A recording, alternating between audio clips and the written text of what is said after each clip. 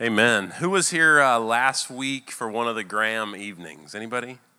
Or Sunday mornings even. Okay, very good. That was so good. Perry, thank you for leading us. Can we give the Lord a hand for just what he's doing there? Clive, if you'll come on up. This is the chairman of our elder board. He's going to be preaching today. We're jumping into a really wonderful new series. It's 3 weeks. It's kind of an exegetical look at the book of Ephesians, and it's called Sit, Walk, Stand. It's very simple, but here is one of the things that I really want you to tune into this morning, is he's actually bringing a message on sitting, and I think it's one of the big things that the American church is at risk of missing. It's a huge message. So the next 3 weeks are going to be powerful. This is our dear friend Clive. Thank you for being here. Take it away. Thank you very much, Michael.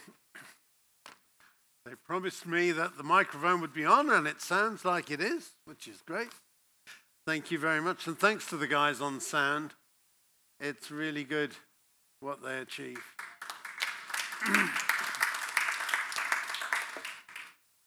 If you'd like to turn with me to Paul's letter to the Ephesians and chapter 1, verse 17.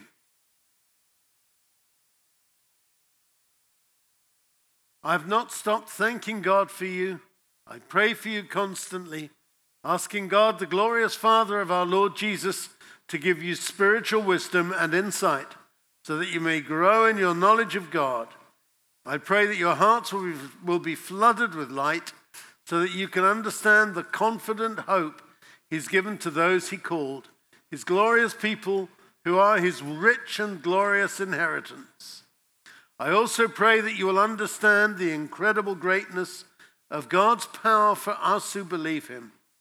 This is the same mighty power that raised Christ from the dead and seated him in the place of honor at God's right hand in the heavenly realms, or anything else, not only in this world, but also in the world to come. Chapter 2, verse 4, but God is so rich in mercy, and he loved us so much, that even though we were dead because of our sins, he gave us life when he raised Christ from the dead. It is only by God's grace that you've been saved.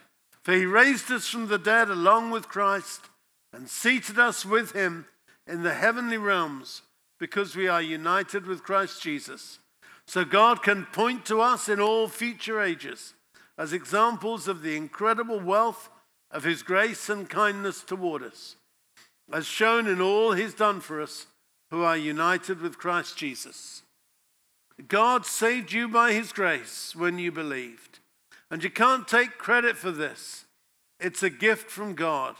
Salvation is not a reward for the good things we've done, so none of us can boast about it. Now, sometimes when you're asked to speak, you know it's going to be controversial. And you know that it's going to be difficult for people to hear and for people to believe. So I'm warning you right from the start that some of what you're going to hear is going to make some of us say, I'm not sure I'm a believer, I'm not sure I'm a Christian. That's absolutely fine. You have permission to doubt in these next few minutes, because I'll give you the response to that at the same time. The other thing is, sometimes when you speak, you know that it's going to rock accepted norms and understandings. See, sit, walk, stand does everything that we really don't want. Most people believe that a Christian is somebody who has accepted Jesus. That is absolute nonsense. A Christian is not someone who has accepted Jesus. If you believe that a Christian is someone who's accepted Jesus, then I believe Scripture and nothing else. Show me in the Bible where you're told to accept Jesus. And it never happens. What you do read is that once you read, Jesus has accepted you. That's fine. But it doesn't ask if you accept Jesus. It doesn't ask, now this is where we get complicated, if you believe in Jesus. You may say, yes, it does. Yeah, but you see, the problem is there are different Greek words for believe. One of those words is about your mental acknowledgement of Jesus. Another is the Greek word pisteuo, which means an actual lifetime surrender. It doesn't mean you just believe with your head. It means you believe in the depths of your being and have therefore done something about it. And so believing in Jesus is not just acknowledging that he's there. Scripture says the devil believes in Jesus in that way. Satan acknowledges who Jesus is. That doesn't make him a Christian. And so a Christian is someone more than someone who has a mental acknowledgement. If you want to know what a Christian actually is, a Christian is someone who has surrendered their life to Jesus. And that sounds like it should be a subsequent act. You know, we start off by believing and then we get to the point of full-scale commitment. Again, show me in Scripture where you get that idea, because the only thing Scripture understands about a Christian is that a Christian is someone who has surrendered their life to Jesus Christ. That means they belong to Jesus. Katrina is going to demonstrate this with me, and she's a very brave lady, so that we can show you what this really means. So we are just going to demonstrate what real Christianity is. Is that okay? Sure. Good. Good. You see, I believe that a Christian is someone who's surrendered to Jesus and who has given total trust and commitment to Christ. We're going to demonstrate that. Okay. So now I just need to ask you first, do you trust me? Yes. Yeah. That's a very brave lady. You saw Ruth looking absolutely skeptical at that moment. Katrina, what I need to ask you to do is turn and face that wall. Stay there. Do not move. Okay? Now, you can't see me. No. Do you believe I'm standing behind you? Yeah. And do you trust me? Yeah. Don't do anything. You see, in a minute, I'm going to ask you to fall over backwards. Don't yet. And I'm going to catch you. Not yet. I need to say, because Michael has not really done a brilliant job, on just about everything here, but he's not done a brilliant job on checking the insurance at every point for this building. And if I drop you, you're probably going to break your back. Okay, so don't move yet at all. But you're not going to break your back because I'm going to catch you. Do you trust me? Are you sure? Then, Katrina, I want to ask you to fall over backwards. You're a very light lady. Thank you very much. Thank you. I've done that thousands of times over the years. Used to walk into British schools and get one of the kids to come out, and a Christian is not someone who believes in Jesus. A Christian is not someone who acknowledges the truth of Jesus. A Christian is not someone who has received Jesus. A Christian certainly is not someone who just accepts Jesus. A Christian is someone who surrenders to Jesus. And when they surrender to Jesus, their past, their sin, their old life falls away, and they discover a new life. I'm so grateful to you, because that's what it means when you can't see him. You think you can hear his voice, and you're prepared to risk it all. That's a Christian. And Watchman Nee, the great Chinese Christian in the 20th century, who spent most of his life in a Japanese prisoner of war camp. Watchman Nee wrote a book called Sit, Walk, Stand. And an awful lot of Christians I know say, hang on, he got it the wrong way round. As a Christian, you don't start off by sitting. You start off by walking. That's how you live for Jesus. And you walk until you're tired, and then you can sit. But actually, that's the wrong way round. Christianity talks about a God who's sitting down. It talks about a Savior who's seated at the right hand of his Father and calls us to join him sitting. So Christianity doesn't tell you to do in order that you may sit or walk. It tells you to sit in order that you may then walk and do.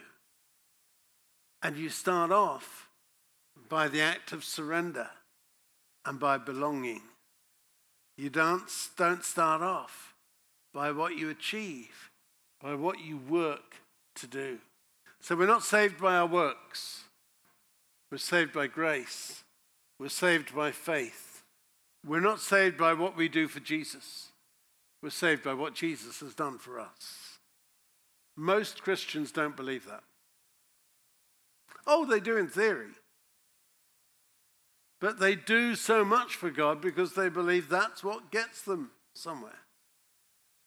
You see, you may have thought that by volunteering here at Saltbox and by doing a lot of stuff, God was going to be pleased with you. All the stuff you do for Jesus isn't going to get you anywhere. The reality is that Jesus has done a whole lot for you. So out of gratitude, you may want to do something in return. That's not doing stuff for him. That's returning his love by acts of love as well. And that's what your volunteering means, doesn't it? We've got to get this stuff the right way round, or we lose. So the first 6 days of creation culminated in God making you and I, God making man and woman. Left till day 6. Left till God had done everything else.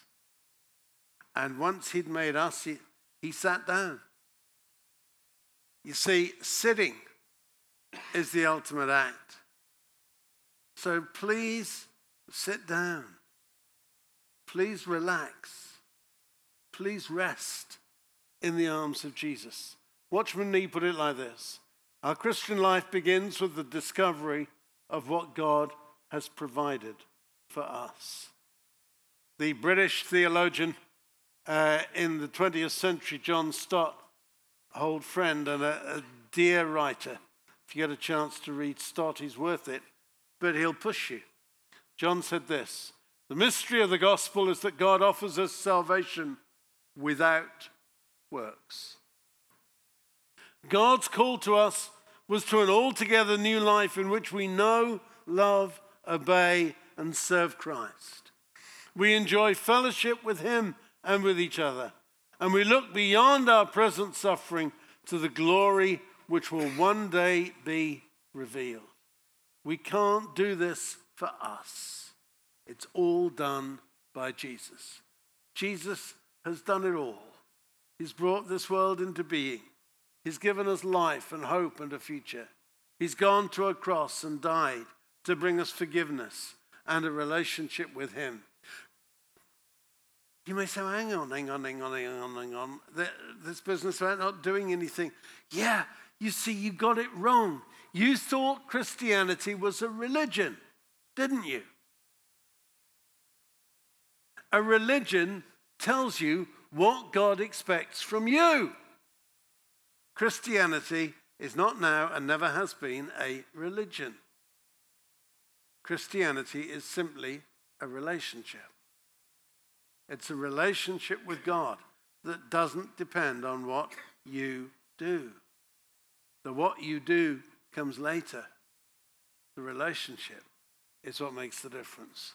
So let's go through the basics. with some help from the back. 6 rules to understand how to start sitting. You've got to acknowledge these ones. 1, sitting is where it all begins. Sitting comes first. 2, the Christian's secret is his or her rest in Christ. You've got to sit before you can walk. We sit forever with Christ so we may walk continuously before others. We abide in Jesus, moving by a power within us beyond ourselves, which we get from him. If you reverse God's order, it'll only result in disaster. So if we're not supposed to do stuff, what are we supposed to do? Because we've all got it so simple. We do stuff for God. If we do stuff for God, God does stuff for us. That's the idea. Wrong. The only thing God wants you to do is get crucified. That's it. Nothing else. Simple, Tim, isn't it? All you got to do is be crucified with Christ. Everything else happens. You don't have to go into all the long list of stuff to do. You've just got to surrender. The Apostle Paul in Galatians 2:20 says, I have been crucified with Christ. It's no longer I who live. It's Christ who lives in me. And so all the stuff that we do, everything else, is not us doing anything for God. It's God doing everything through us. Isn't that wonderful? This is good news. That's why they called it a gospel. It wasn't down to what you did. It was down to what he did. And what he did means he can then work through you. And when he works through you, the stuff that you do isn't you doing it, it's him doing it. And when he's doing it, then the results that are produced are not human, they're divine. And they're not temporary, they're eternal. And this is the amazing truth of the gospel. With Christ, all we've got to be is crucified, raised, resurrected, and seated. And that's glory. It's not, you're never going to get to heaven and God's going to say, no, let's just check this out. Wayne Freese, what did you do? No, because it's not what you do, it's who you are. And who you are isn't down to you, it's down to him. And what he is at work to do in you. So you may say, well, hang on. I'm not even sure that I qualify. Well, that's fine. Katrina and I showed you what to do. Just collapse into his arms. Let him catch you. Let him be Lord and King within you. And sit with him in heavenly places for eternity. And have a nice day. That's how to start.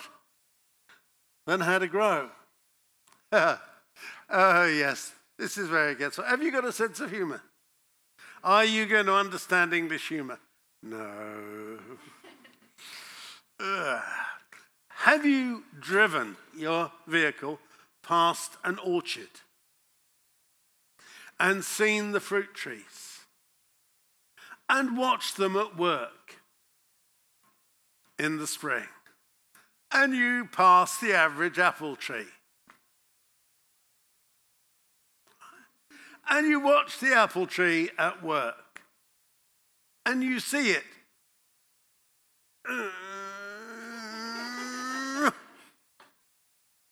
And you hear it.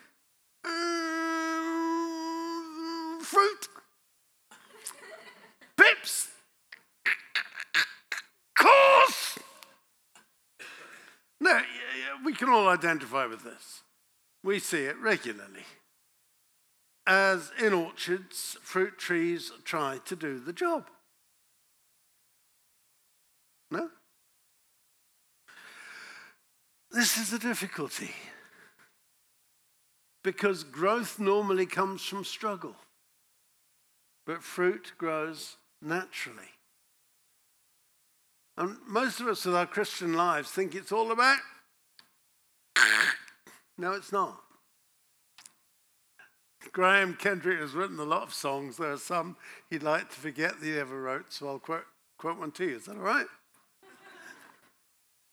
Being myself isn't half as bad as I thought that it might be.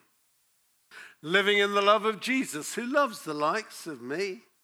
And isn't it good to know that I don't even have to try to fight for a place in this old human race? Because I'm already home and dry. I'm just being myself in Jesus.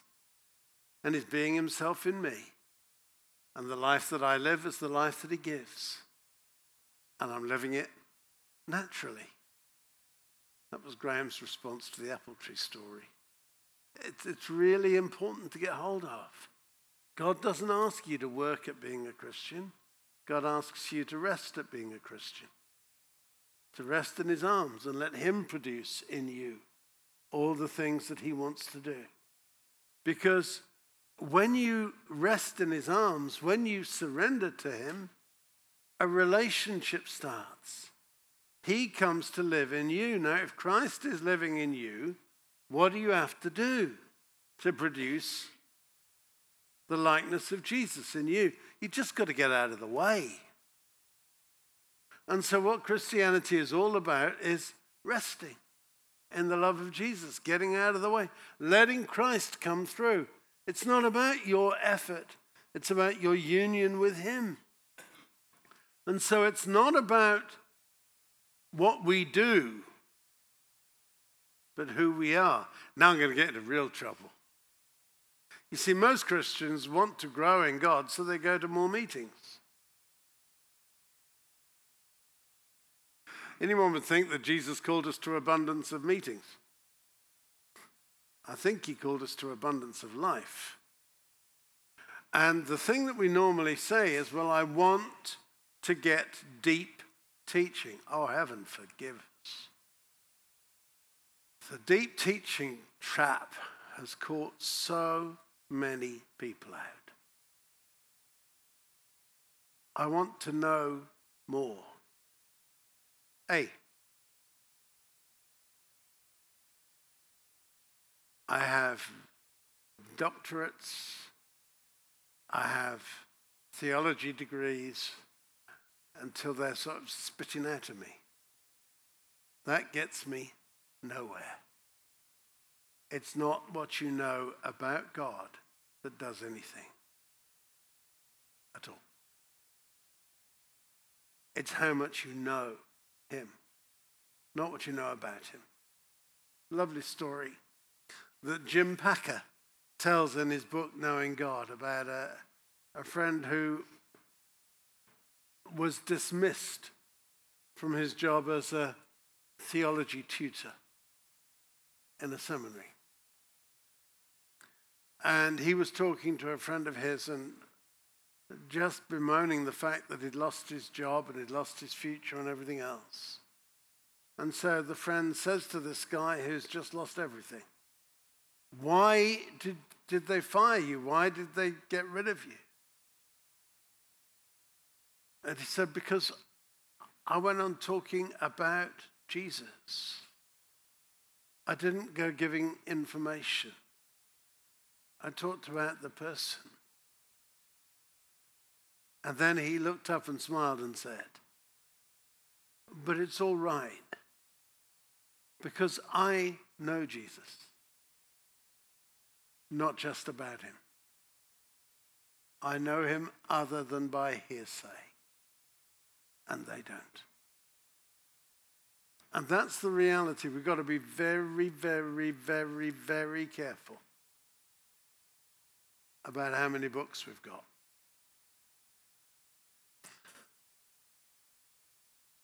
My wife is laughing. That's not fair. When I was in England, I had 7,000. I've now got only about 1,500. It's doing well. 20%, the number's getting down. I don't think I know the Lord less now that I've got less books. You take my point? It's not what you know about God that makes the difference. It's how much you know him. You see, our life is to be in union with Jesus. So it's all about the hope of our calling, enjoying everything God has given us. It's all about the riches of our inheritance, which is Christ.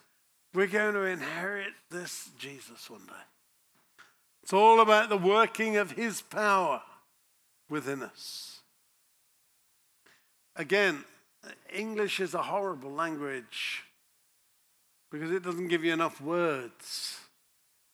So if you study Greek, there are 4 words for love. One is about the love you have in a family.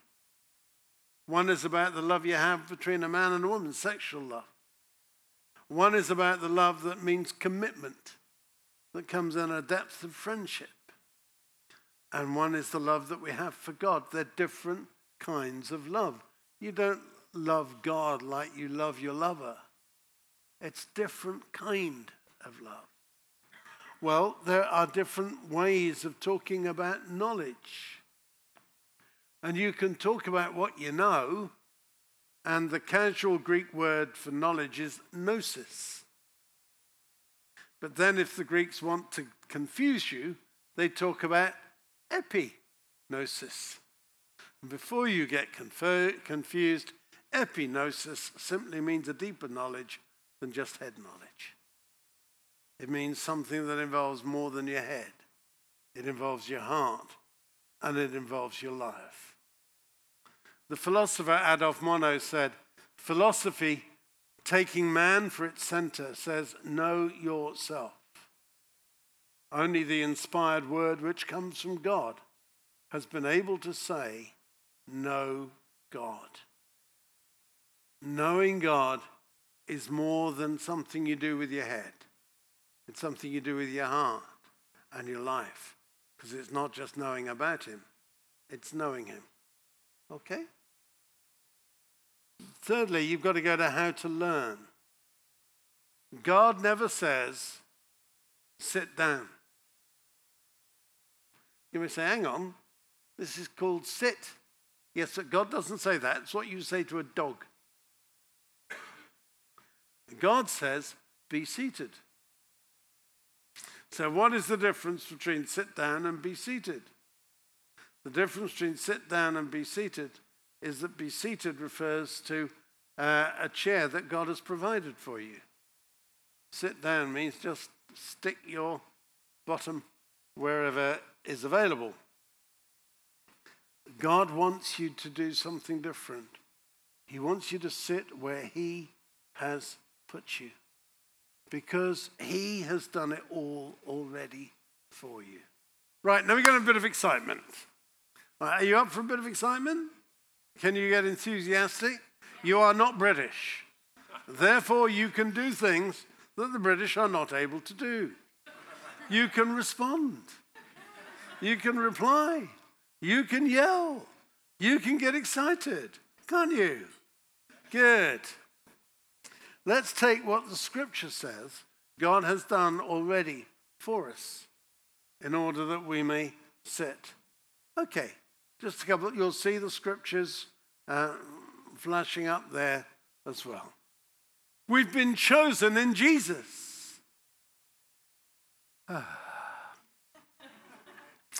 Before the world began, we've been chosen in Jesus. Well, I must say the enthusiasm is so American. I mean, it was positively over the top. Let's try something else. God has called us to himself. Oh, it was deafening. We've been crucified with Christ because we've died to sin. We've been baptized into his death. We've been made alive with Christ Jesus. And we've been buried with him. So one day we'll have eternity with him. Now, is that exciting or not exciting? So let's try it again and see if we can get a proper response. We've been chosen in Jesus. God's called us to himself. We've been crucified with Christ. We've died to sin. We've been baptized into his death. We've been made alive with Christ. We've been buried with him. And one day we will live for eternity with Jesus.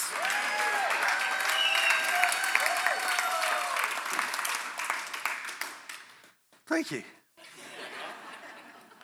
Now, all of this is given in the Greek. Now, do you remember when you did grammar at school? You remember any grammar? So you remember the aorist tense? Well, no, you don't, because that's only in Greek. So I'm going to have to teach you some Greek. Is that all right? The aorist tense is past. Means it's done already. All of these things are in the aorist tense. You're already chosen. You're already called. You've already been crucified. You've already died. You're already baptized. You're already made alive with Christ. You're already buried with him. If you're Katrina, if you've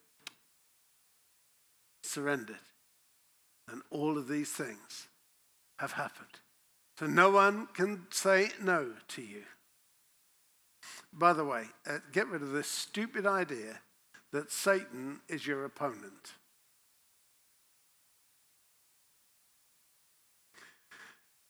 If you read the New Testament, only twice is Satan called the opponent of the Christian.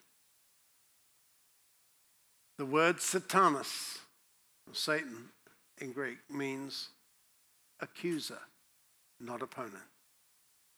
So Satan never goes up to Abby and says, no! Because Abby said, get out in the name of Jesus, get lost. It's easy.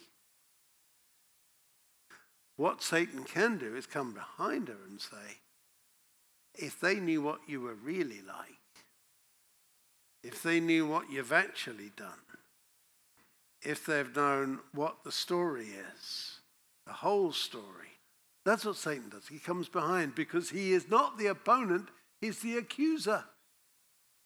He's the one who's trying to bring you down. And boy, is he successful. How often do you listen to the lies of the enemy? How often do you believe that you're worthless? How often do you believe that you can't do it? How often do you believe that it can't happen? How often do you believe that you're not worthy of belonging to Jesus? And yet he has said all these things, therefore they are true. Because our God cannot lie. It's a contradiction in terms for God to lie. God cannot be anything other than truth. Therefore, the truth is what he says about you, not what you say about you. So all you've got to do, as Abby says, is get lost. Go away. Let me try and explain this just a little more.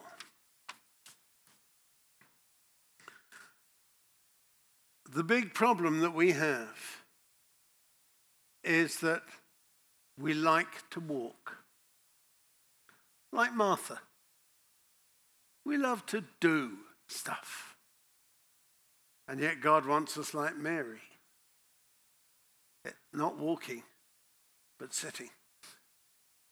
Because your body wants to walk, but your heart wants to sit. To sit with Jesus and listen to him. And so God made us alive together with him. God lifted us up with him, made us alive in him, and made us to sit with Jesus in heavenly places.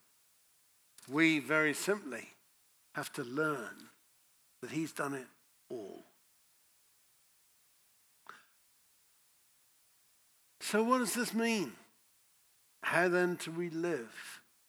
How do we live? How many of you can tell me what state Itasca is in?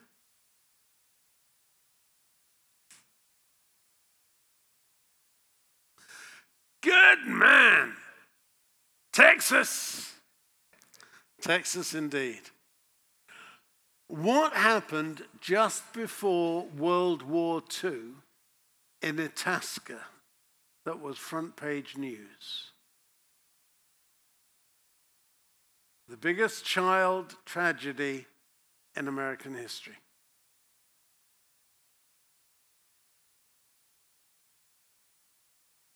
Yeah, no, because it was multiple, but you're in the right vintage.